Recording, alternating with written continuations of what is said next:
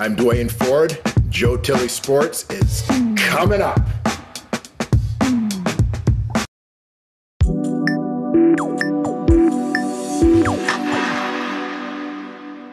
This week's special guest, Tara Watchorn, the pride of Newcastle, Olympic gold medalist. She's going to tell us about her new coaching gig. Joe Tilley Sports, coming up.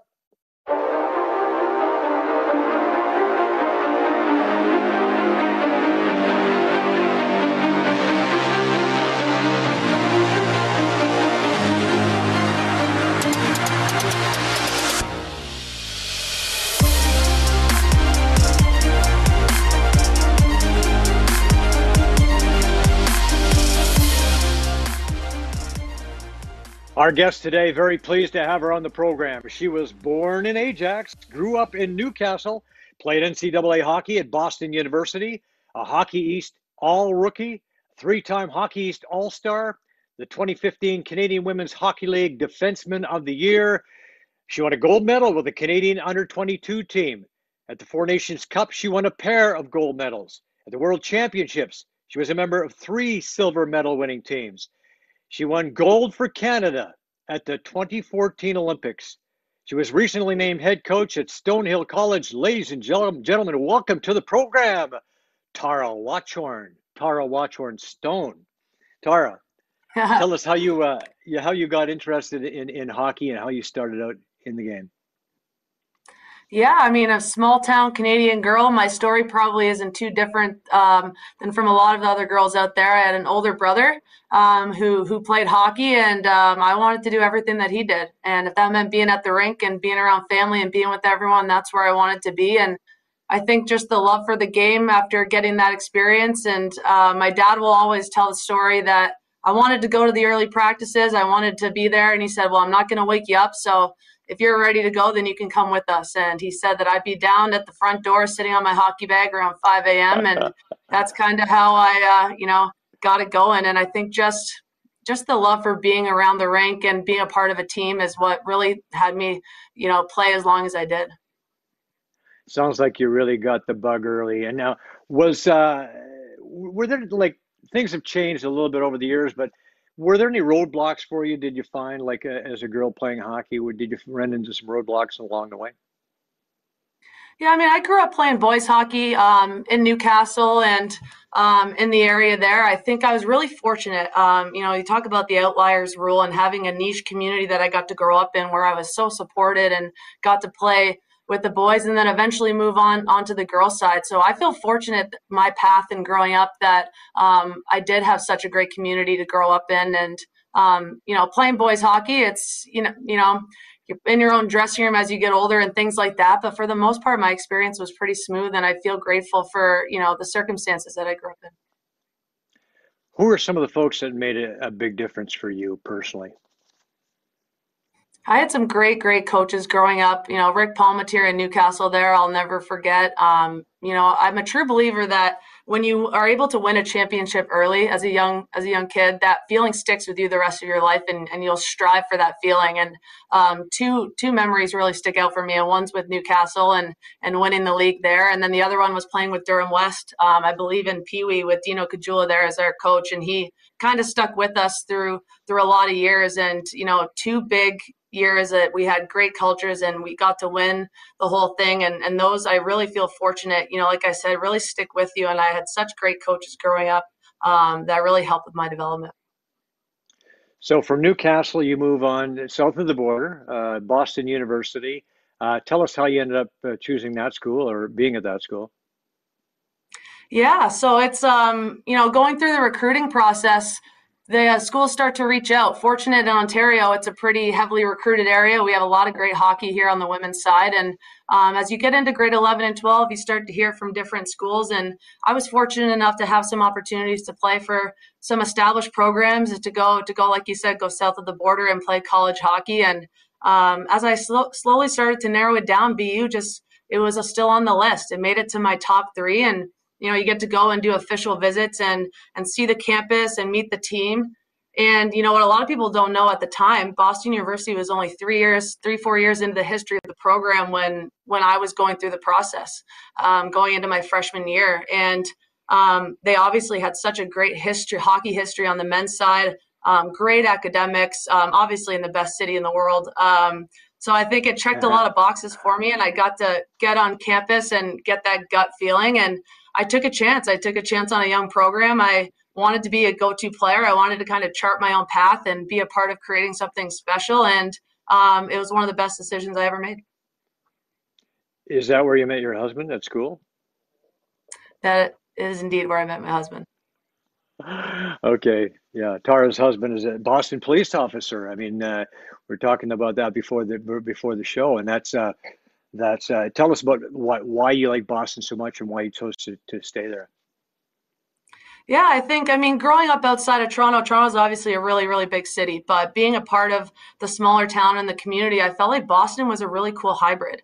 You know, I think being in the city was going to challenge me as a person to grow and experience new things, but at the same time, it has such a community feel. It's built up of a lot of neighborhoods. It's manageable in size. It's built up of a lot of colleges and universities. The population almost doubles during the school year, and obviously, it's a sports city. It's such a really cool sports city. Hockey's really big here, and it was only an 8 hour drive from home. So it was far enough that I got to do my own thing, but close enough that, you know, family could come visit and watch a lot of games. Right. Well, your parents are just around the corner from me, and I know you were talking. You probably ran by my house many times. Uh, so, did your parents make it down to see you play a number of times?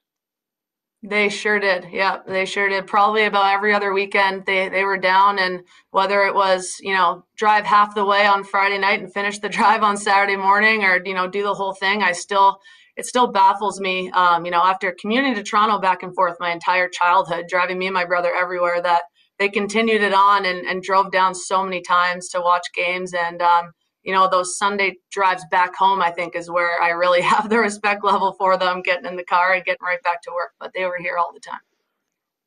Yeah, it can be the 401 on Sunday can be a bit of a problem, right?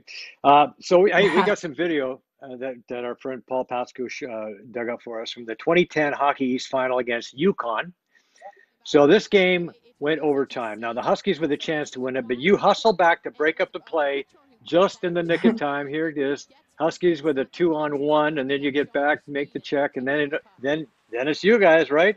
Shortly after that, you guys get the winner. That goal is scored right there by one Tara Watchorn. Tell us about that goal. It looked like it was a rocket top cheddar. How was that? You know, it's always a blur when you get into those moments. I remember going into overtime and just feeling like this was so doable for us. But as you could see, I barely kept it in there. And you do so many reps when you're a kid, just walking the blue line, being comfortable. And I think that all came into play right there. Just being comfortable, moving laterally, and getting the shot off. It was kind of against the grain. And as you can see, I got a lucky bounce there. But you know, that clip brings me back to all the childhood hours on the blue line and taking shots. And really, at that moment, you just do what you've practiced. That was such a great moment. I look and you had number 27. What's the significance of that? Is there any? There is. I think growing up, I wore 9 a little bit and 52. But as I kind of got into college, I transitioned over to 27. I think of Scott Niedermayer, a pretty cool defenseman. You know, I watched growing up, and it just stuck with me. It kind of, you know, became my identity, and I was fortunate enough to be able to stick with that number for the remainder of my career. Mobile defenseman, good puck handler. Sounds like Tara Watchorn. Yeah, Scott Niedermayer's a good role model, no doubt about that. Okay, now you're a very popular person here in Newcastle. You know, every day I drive by a sign in Newcastle coming into town and tells me that this is the home of Tara Watchorn, women's hockey Olympic gold medalist. How does it feel to see your name up in lights, as it were, coming into Newcastle? You know, that really is. A lot of people ask me about my favorite memories from the Olympics and everything like that. And, you know, to have my name next to the Newcastle sign is by far one of the most honoring things that that kind of happen afterwards. Like I said at the beginning, growing up in Newcastle was such a huge part of my journey. Being a part of a small town, a community that really supported me and kind of springboarded me off into the rest of my life. I have such a soft spot, and I always say every time my name got announced for a starting lineup and it says from Newcastle, Ontario, I mean, it gives me the chills. So to be able to have it come full circle and come back to my hometown after achieving a lifelong dream and seeing all the support that the community provided, and then to be able to go up on the sign, it's one of the biggest honors of my life, and it's pretty cool every time I get to see it when I come home. Yeah, my wife and I have been here for 4 years. We love it. What a great town. And yeah, it's very cool to see your name up there. Okay, so you played for Canada at the under 18s and then the under 22s, eventually the women's national team. What was it like to make those teams, and what were the challenges you had, making those teams? Yeah, I was really fortunate. So the under 18 program was new right when I was that 17-year-old age group. Before that, it was just under 22 and then the senior team. So in terms of challenges, I think as a young player, it always seemed like a daunting task to make that under 22 team. Like, when can you crack that lineup? When can you get the experience? And I think that was challenging as a young player once I kind of knew that was a path I wanted to take. But, like I said, the U18 program started at a perfect timing for me. And it's just to get that experience at a young age, to understand the culture of excellence and performance and what it takes to put that jersey on and represent your country, and to be able to get that experience at such a young age is life-changing. And every time that I went to a camp, every time I got to put that jersey on, every time I was in those environments, I left just that much more motivated. The flame is lit. It's such an addicting environment. I wanted to go back. Funny enough, I just came back from one recently, and I feel the same way on the coaching side. But, the challenge always is just getting back there. Once you're there, you're surrounded by the most amazing women in your country who do what you do, the most amazing coaches and culture of excellence, like I said, and just tradition there of success. And, it really got the best out of me every time. And I grew up so much as a person and a player through that program. But I think the biggest challenge was always just getting back.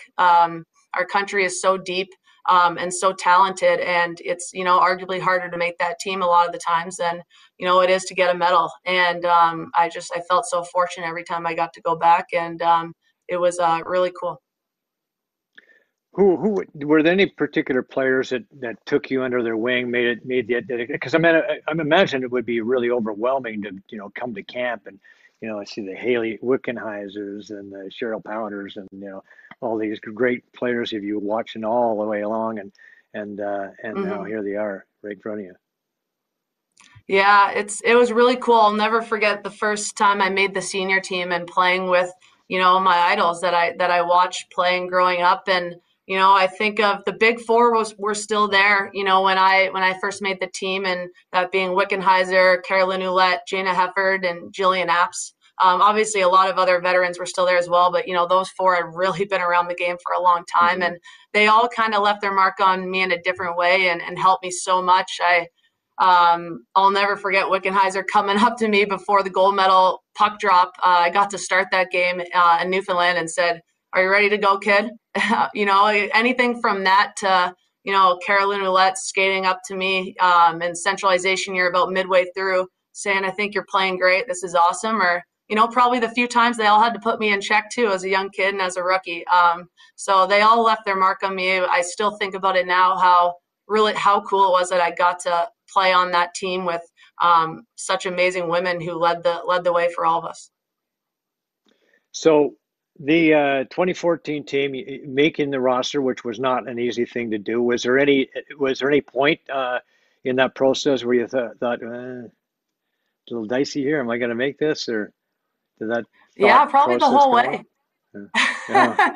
I don't know if a lot of people know this about, the Olympic experience, but, the way Hockey Canada does it is they centralize roughly 27 players, and we all move out to Calgary for 9 months leading up to the Olympics. And, 27 of you don't go to the Olympics. They cut the roster down. For me, I was a defenseman. It started with 9 of us and had to get down to 6. And that centralization year is the most grueling. It starts off with like a military style boot camp, and then you get into we play at a midget AAA boys league, and cuts can come whenever.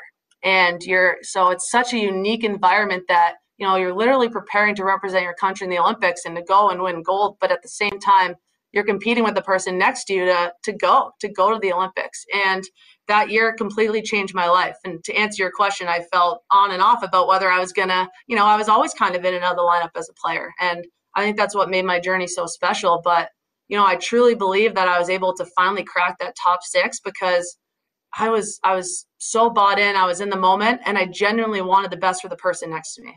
I felt confident that I had 9 months to, show my stuff. And at the end of the day, whatever was going to be, was going to be. And I think I played better for it. And those 9 months changed my life. And it was always a question mark whether I was going to get to go or not. But when I finally found out leading up to Christmas there in 2013, unbelievable experience to know that I was going to get to go to the Olympics. We had Sammy Joe Small and Cheryl Pounder on the show a while back, and Sammy Joe wrote a book about that experience, and about, well, it involved all her trips to the Olympics and the training camps that were involved, and the experiences. I guess it's hard for a goaltender too, because you want to do well, you want your teammates to do well, but you want to be the starter, you want to be in there, and I'm sure, I guess it was the same thing for you. Like, you always want to be there during those moments and when things are happening, and you got a chance to do that, and that's such a cool experience, I can imagine, right? Yeah, 100%. It's like we said, our country is just so deep in talent that it's hard to make that team, and when you do, it's a pretty unbelievable feeling. So you played 46 games for our national team, won 3 silvers of the worlds. How was it to finally beat the Americans and when the game really counted in Sochi in 2014? Yeah, it's crazy. And it's funny when you think of a world championships, which is what we kind of, when you're a player, you live for every year. Olympics are only every 4. When you get into those tournaments, it always feels a little bit unnerving when you beat that team in the round robin. If you go back and look, very rarely does, one of us win both the round robin game and the final game.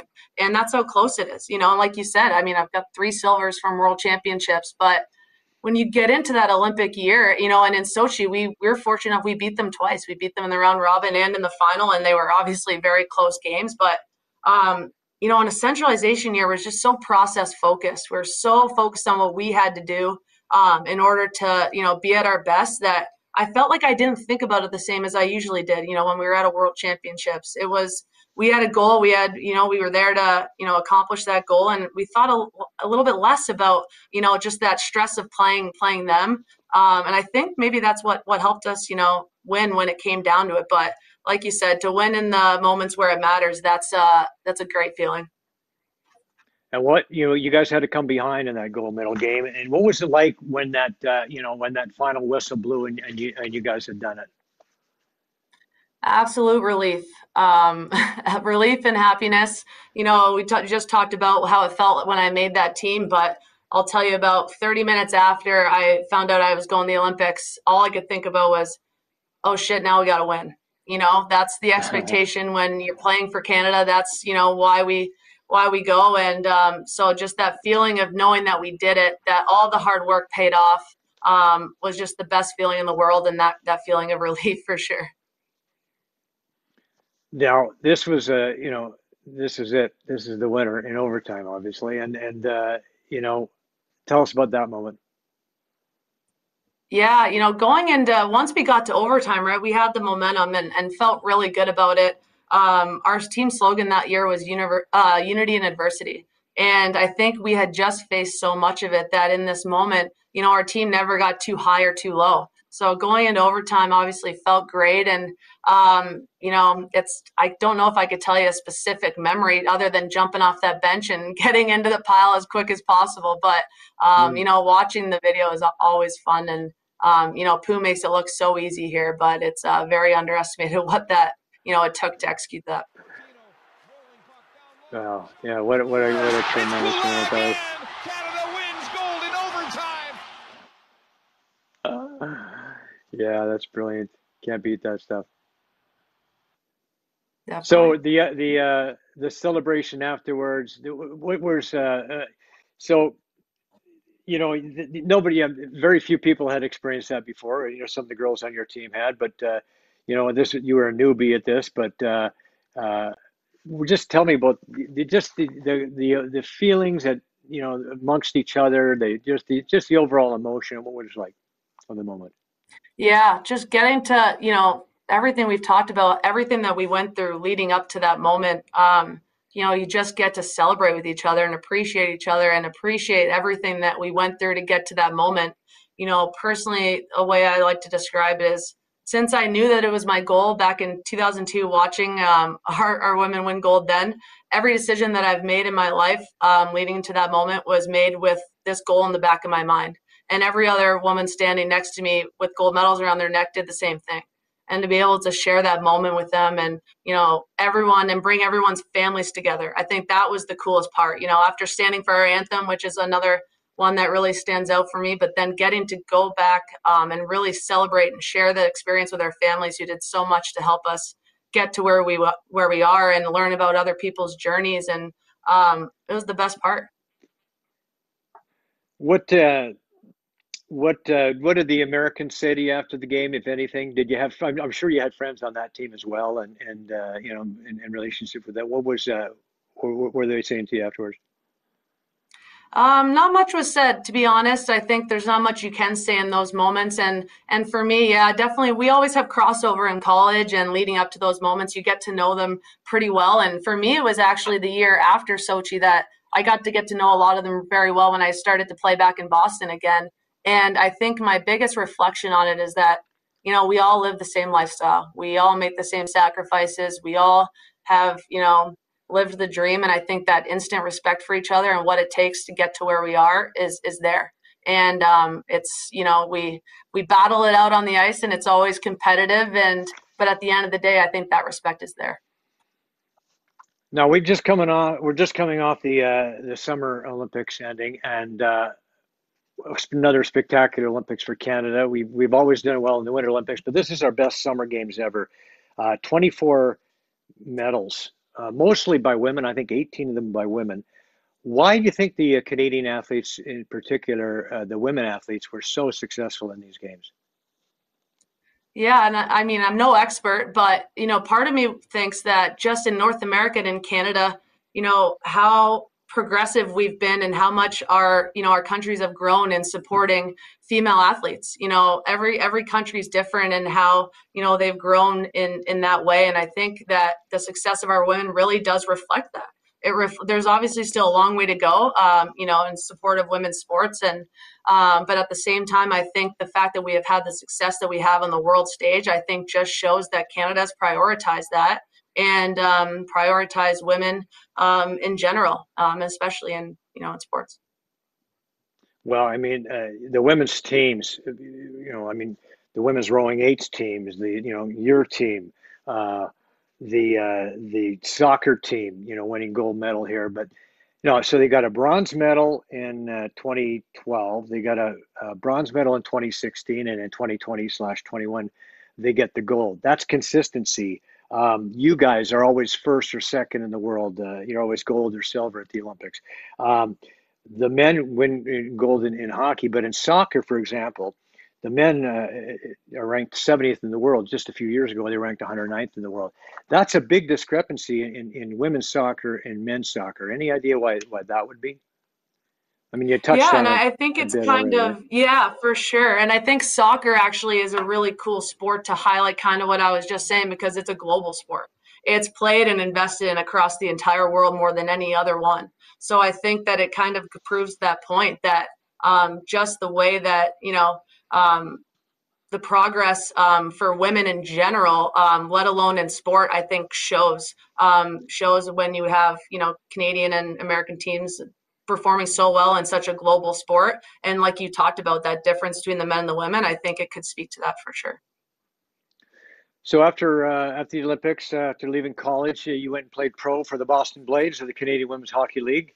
You appeared in a couple All-Star games for them. You were named the 2015 Canadian Women's Hockey League Defenseman of the Year. Tell us about pro hockey, playing pro hockey in Boston for the Blades. Yeah, I had, 3 years there total, and they were all very different. I kind of talked about it a minute ago, but the year after the Olympics, when I went back, that's when a lot of those, the U.S. national team girls were there, and I got the chance to play with them. And that was one of the most fun years of hockey of my life. I mean, it helped that I got to spend a lot of time on the offensive blue line because our team was just so good. But, getting to know them, getting to know what where they've come from and what they do, and they're just so driven and so talented. And to get to not be the big one in the locker room, I kind of got to sit back and just play hockey and enjoy the moment, and it was kind of refreshing. It was such a fun year. And then the 2 years after that, that's when the NWHL started, and a lot of those girls went over to play there for a couple of years. And I stuck it out in the CWHL, and we had a very different team, to say the least. But in a lot of ways, those 2 years were some of the most memorable in terms of the culture we built. All of the girls were there because they played because they loved it. And you're working full-time jobs, you're coming to the rink late at night, traveling on weekends to go right back to work on Monday. I think you just have so much respect for everything that the women did in order just to play the game they love. And it was a really fun couple of years on both sides of it. And, I got to see a little bit of everything. Well, let's talk about the difference between, like, I mean, you guys are playing, it's considered like professional hockey, but you've all got full-time jobs. It's not exactly the NHL. It's a different type of lifestyle. Tell us about some of the challenges, the differences and the challenges that, say, a male pro Yeah. hockey player would have. Yeah, for sure. And I think, now it's getting to the point where girls are starting to get paid a little bit. But I think the difference in what makes it hard is that to be able to live a lifestyle, to be an athlete and to do it, you can think about it, to do it safely. If you're working a full-time job and, you don't necessarily have, whether it's health coverage to go to physio and treatment and all that kind of stuff, or have the time in the day or money to train off the ice, all of those things go into being a full-time athlete, let alone making a living off of it.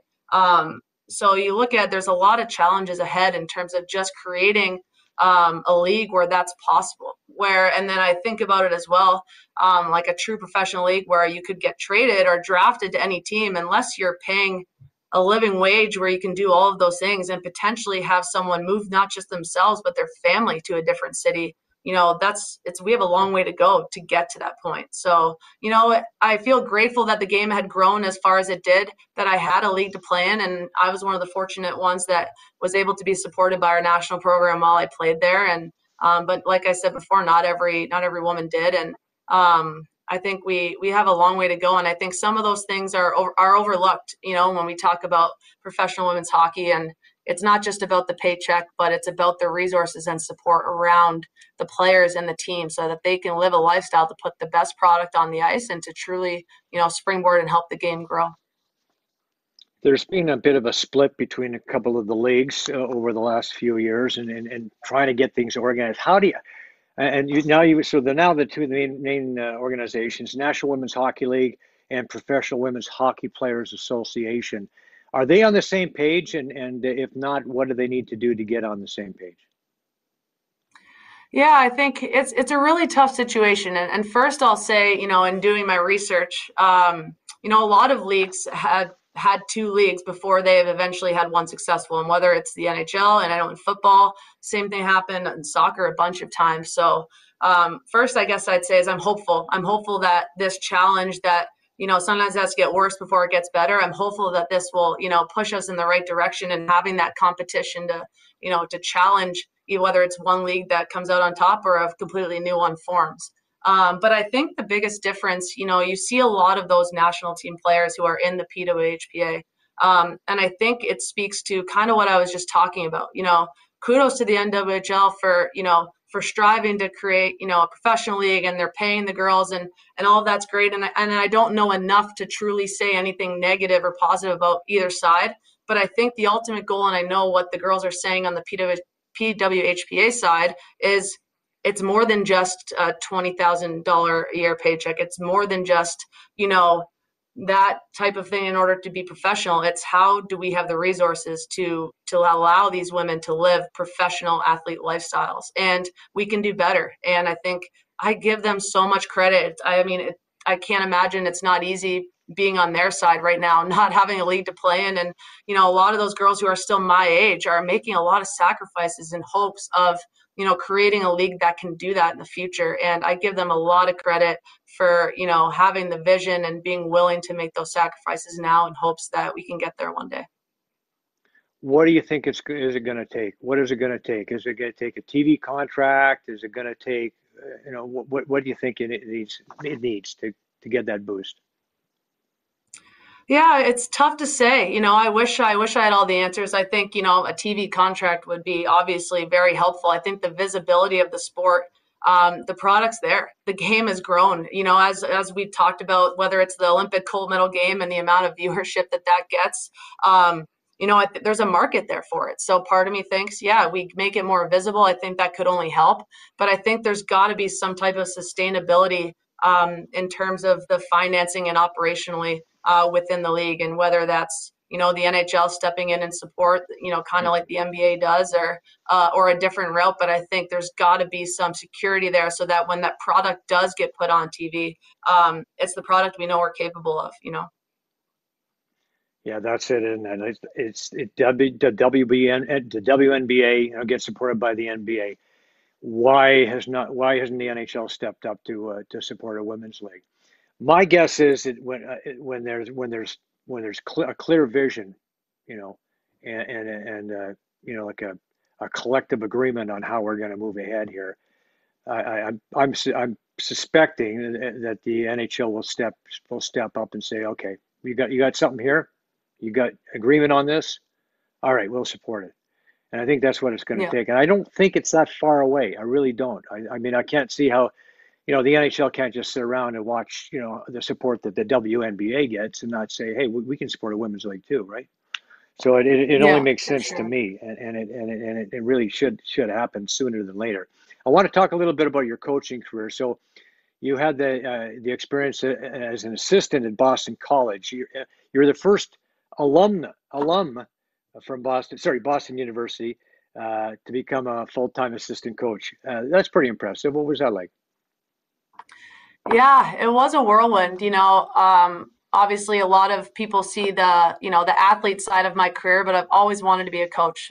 There was never any doubt in my mind. And yeah, it's tough to see a path into the coaching world a lot of the times. And that, you know, I was always hesitant of. And you know, funny enough, when I retired in 2017, the coaching job opened up at BU. You know, the assistants had been there for 9 years before that. And I took a leap. I reached out to Brian DeRocher, who coached me when I was at BU myself. And I'm so grateful. You know, he took a chance on me as a young coach, getting my feet wet. And um, it was the best thing that could have ever happened to me. And being a coach is everything that I thought it would be and more. And I'm so grateful that I got to start at my alma mater. I think that it helped in a lot of ways, right? Knowing the school and knowing all that stuff. I wasn't learning that on the fly like everything else. And pretty unbelievable and unforgettable 4 years there. Well, and a pretty unbelievable success rate for a rookie coach. So you worked with the Terriers defense, player skill development. You saw penalty kill, and during the 2020-21 season, that rose to fourth in the country, 92.1% penalty kill. That's pretty impressive. Terriers had the fourth best goals against average in the NCAA, 1.61. So that's pretty good. You know, the work you did on the defense here. Now, we got a clip from one of your games this past season. You were being interviewed after the game after a nice win for the Terriers. Let's play. Vic can play that for us now, please, Vic. Thank you. It's nice to get the win today, that is for sure. And I think it's nice to get the win how we got it. Attention to detail. There was team goals through and through. We were playing together as a unit of five, and to get on the board on our power play and to win the special teams game, I think it all kind of came together, and all the hard work we've been focusing on the little things, and I'm really proud of the girls. Right on. And now you're moving to Stonehill College. Tell us about that gig. It's a new gig, the Skyhawks women's hockey program. set to get underway a year from now. Tell us about how you got that gig. Yeah, I mean, where do I start? Like you said, I got to start at my alma mater, and it was hard to ever think about leaving BU. And in the back of my mind, I always knew I was going to have to grow as a coach and get other experiences. I always wanted to be a head coach, and when the job opened up, obviously the location catches your eye, right? My husband's a Boston police officer. Stonehill College is in Easton, Massachusetts, only 30 minutes south of Boston. So it caught my eye. And then on top of that, the opportunity to be a head coach. But what kept drawing me in was the opportunity to build a program from scratch. And I sat on it, but it just kept pulling me in. It's not like I was going to leave BU to go to another rival Boston school. It would be leaving BU to go build something. And so when I looked into it and I reached out and was able to get on campus, I got that gut feeling all over again. Similar to when I took the chance on BU back in the day as a player, I got that gut feeling here. I felt like there was that community feel right away. In a lot of ways, I feel like I'm coming home to that Newcastle community feel. It's a small school, only 2,500 students, and athletics plays a huge role here. And every person that I met on campus, every walking around, I just felt like there was a great foundation here to build my vision and what's important to me as a coach. And I took the leap, and here I am. So how do you go about the job of recruiting now to a brand new program? Oh, there's the light we were talking about. It's I know it's sensitive to movement, right? So yeah, exactly. But with recruiting, I think the biggest thing that is that's been a lot of fun is you're selling a vision. And because I think I went through it on the playing side, one of the biggest things I say is I'm looking for young women that want to be game changers, that want to take a chance with me on something, that want to be go-to players and want to help build something special. No matter what, that inaugural team, that first year, you won't be able to take away from those girls that they're the first women to put on the jersey, that they're the ones that are leaving their mark on the program. And, on the recruiting side specifically, I really feel like, like you mentioned, our 2022, that year is going to be our first season. And for those young athletes, they've gone through a lot in the last 3-4 years. The recruiting was so early there for a little bit. Then the rule changed. Then the pandemic hit. And this class really struggled to get seen. They struggled to kind of find their homes in college the traditional way. And for many of those reasons, I felt like a lot of great Division I caliber players are still out there. And so I think there's a really niche opportunity to build our program with some great talent that's still there. And, and obviously with that extra year of eligibility in college hockey is making some other, more established programs rosters inflated. And, there's a transfer opportunity there too. So I think the combination of both those things have really, set me up for success in obviously a little bit of a daunting task, building a program from scratch. But for a lot of reasons, I feel like there's a great opportunity out there. Building a program from scratch during a pandemic. Well, nobody's ever been able to say they've done that before. Have you reached out at all? Is there anybody you've kind of put your feelers out to and said, hey, have you thought about, Yeah, for sure. So we already have a handful, if not a little bit more, of girls who are verbally committed to join us in 2022. And, I hit the ground running. I felt fortunate. I'd been on the road for the last 4 years as an assistant at BU, and I felt like I knew this class a little bit and the players coming up. And it's been a busy summer so far. We've had girls on campus. I've been on the road recruiting. And, I think the fact that it's been busy is a great thing. I really can't complain. It's getting some traction, and girls want to come here. So I can't believe we're already at the number we are and the interest that we've gotten. And I'm so hopeful for the future. When will you be able to have workouts? Yeah, so not until 2022. So I literally will have this entire year with I won't have any young women running around just yet. It'll just be me and my staff on campus. And so that's September when they, move down or move over here in 2022. That's when we'll be kicking off and starting our practices and getting ready to go. Well, I mean, challenges have never been an issue for you before. I mean, you've answered the bell every time. Seems to me there's somebody from, I think Larry Holmes might be from Easton, if I'm not mistaken, Easton, Mass. Maybe it's Easton, Pennsylvania. Anyway, that's a Jim pretty Craig as cool well. place. Fun fact. Jim Craig? Okay, fun Yeah. fact. Jim Craig, great goaltender. Yes, yeah. Yeah. So um, the future looks bright here at Stonehill, and because you're involved, that's what I'm going to say. I want to say, Tara, the everybody I talked to about you coming on the show here in Newcastle was pretty excited about it, and you got a lot of support. Have you become a Patriots fan yet, or what's the deal? It definitely, I mean, I can't hide it. Big Tom Brady fan. So we're in a little bit of a transition period right now, but Yeah. it's City. I mean, it's pretty contagious. It's hard not to jump on the bandwagon. But don't worry, I still am a Leafs fan. Okay, that's good. Yeah, that's never going to change. Good for you. All right, we appreciate that. Listen, thanks again, Tara, for being on the show, and good luck with the new gig at Stonehill. If you want to follow Tara, you can. There are her handles, and on Twitter, it's tweet and Tara 27, Watchy 27. Facebook, it's Tara Stone with Watchorn in parenthesis, I believe. So check out Tara's social media handles and social media sites, and if you're a young up and coming hockey player, Stonehill College might just be your destination. Good luck with everything that you're doing there, and I know you'll have tremendous success as you always do. Tara, thank you so much for being on the show, and remember, we're all in it together. Love it. Thank you so much for having me, Joe. This was great. Guests on Joe Tilley Sports receive a gift certificate from Classica Imports. Top of the line imported men's clothing. Check out the Classica Essential Collection now. Go to shopclassica.com.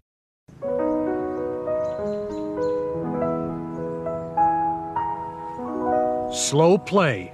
It's a slippery slope. First you go looking for that lost ball, and then everything goes sideways. There are a lot of golfers on the course. Make certain of your point of entry, look quickly, and move on. Remember, we're here for a good time, not a long time. Find anything, Bob? Not yet. Addiction Rehab Toronto, Toronto's #1 alcohol and drug treatment center, saving lives, reuniting families. The only treatment center in the province to offer medical detox, treatment, sober living, and lifetime aftercare all in one place. Our unique and specialized programs are designed to equip our clients with the tools to successfully lead a life of dignity, respect, and purpose. Let us help save your life or your loved one's life. Call today for more information or to facilitate an intervention. 1-855-787-2424 or visit addictionrehabtoronto.ca. Joe Tilley Sports is brought to you by COSA, Central Ontario Standardbred Association, providing a united voice for harness horse people racing at Ontario tracks. Check out your benefits today at COSAonline.com and check out COSA TV on Facebook and YouTube for all the latest harness news and live action updates. Live racing year-round. Go to HPIBet.com for all your wagering options. Become a member today, and your first bet is free. That's HPIBet.com.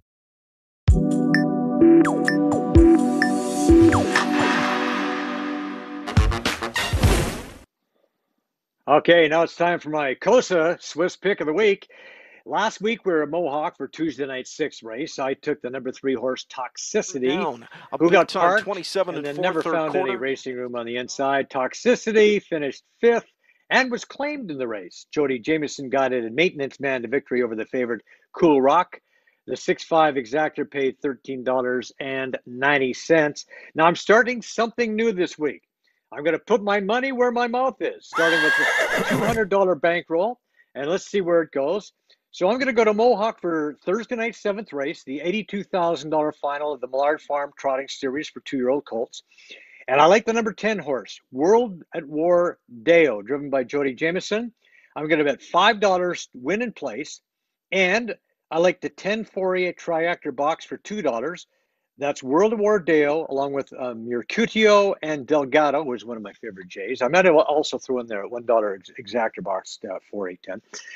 This bet's going to cost me $22, $28 if I throw in the exacta. And, I've been in the money about 50% this year, so let's see what happens. And if you play, good luck. The Ontario Star Stakes Gold Finals are coming up. 2-year-old Colt Pacers goes this Saturday night. Then 3-year-olds take center stage a week Saturday. For all the racing updates, visit Costa TV on Facebook. Go to hpibet.com for your wagering options, and you can check out the stake schedule as well. Well, considering that they almost never even materialized, the Tokyo Olympics left us with some incredible memories.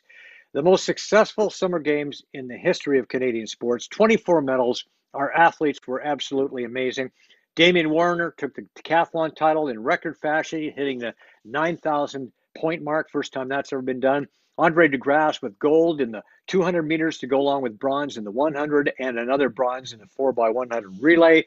The women's soccer team, one of our favorite moments for sure, finally beating the Americans when it really mattered. That was fun as well. The women's eights in rowing, they had about as much fun as a person can possibly have. It was great to see that. Penny Oleksiak breaking the record for the most medals ever, being the most decorated Canuck in the history of the Olympics. And she could be back in 3 more years for some more. Maggie McNeil with a gold in the pool. Mo Sharon topping the podium in weightlifting. Kelsey Mitchell wrapping it up nicely with a gold medal in the final day in cycling. It was wonderful from start to finish. Nice to see the Blue Jays finally get back home to the Rogers Center. And what a homecoming.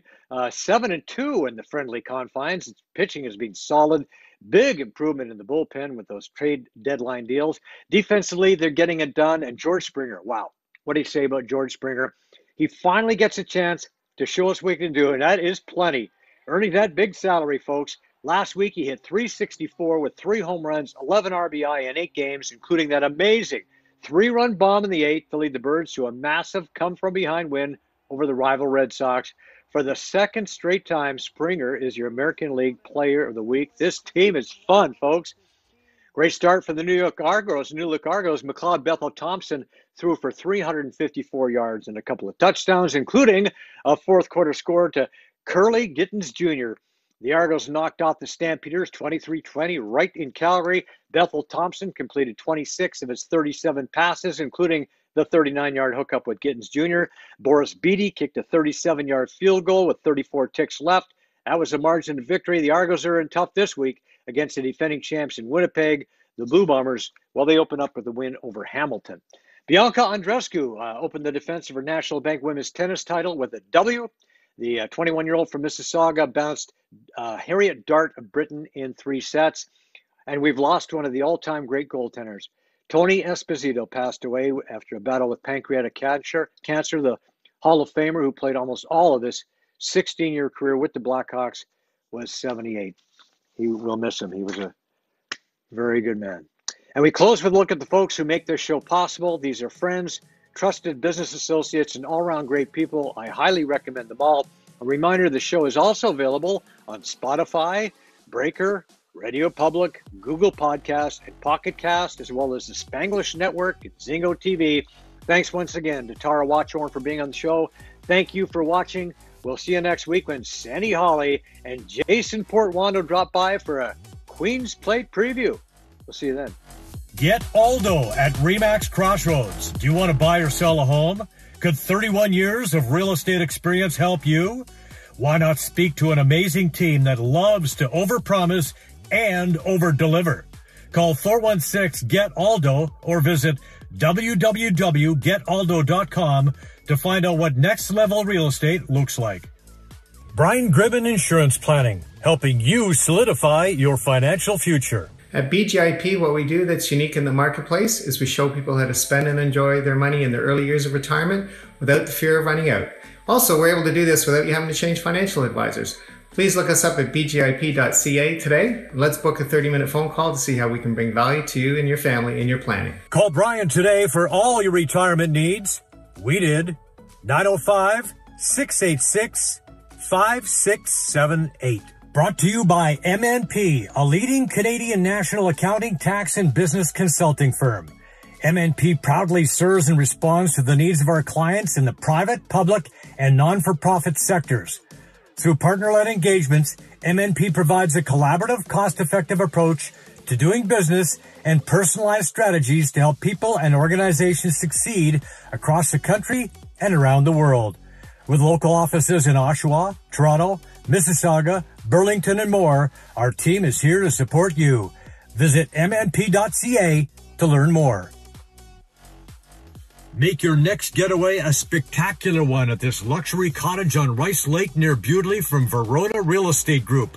Perfect for a large or extended family retreat, an ideal location for any corporate morale-boosting getaway, employee bonding session, a week here and you're set. A beautiful, spacious building for up to 10 guests, featuring 5 bedrooms, 3.5 baths, state-of-the-art kitchen facilities, and more. Enjoy swimming, excellent fishing options, just an hour and a half from Toronto. Book for any and all seasons. Fully winterized, ice fishing, cross-country ski trails, and downhill skiing available nearby. Book today by calling Amir at 647-657-6571 or email amir@veronarealestategroup.com.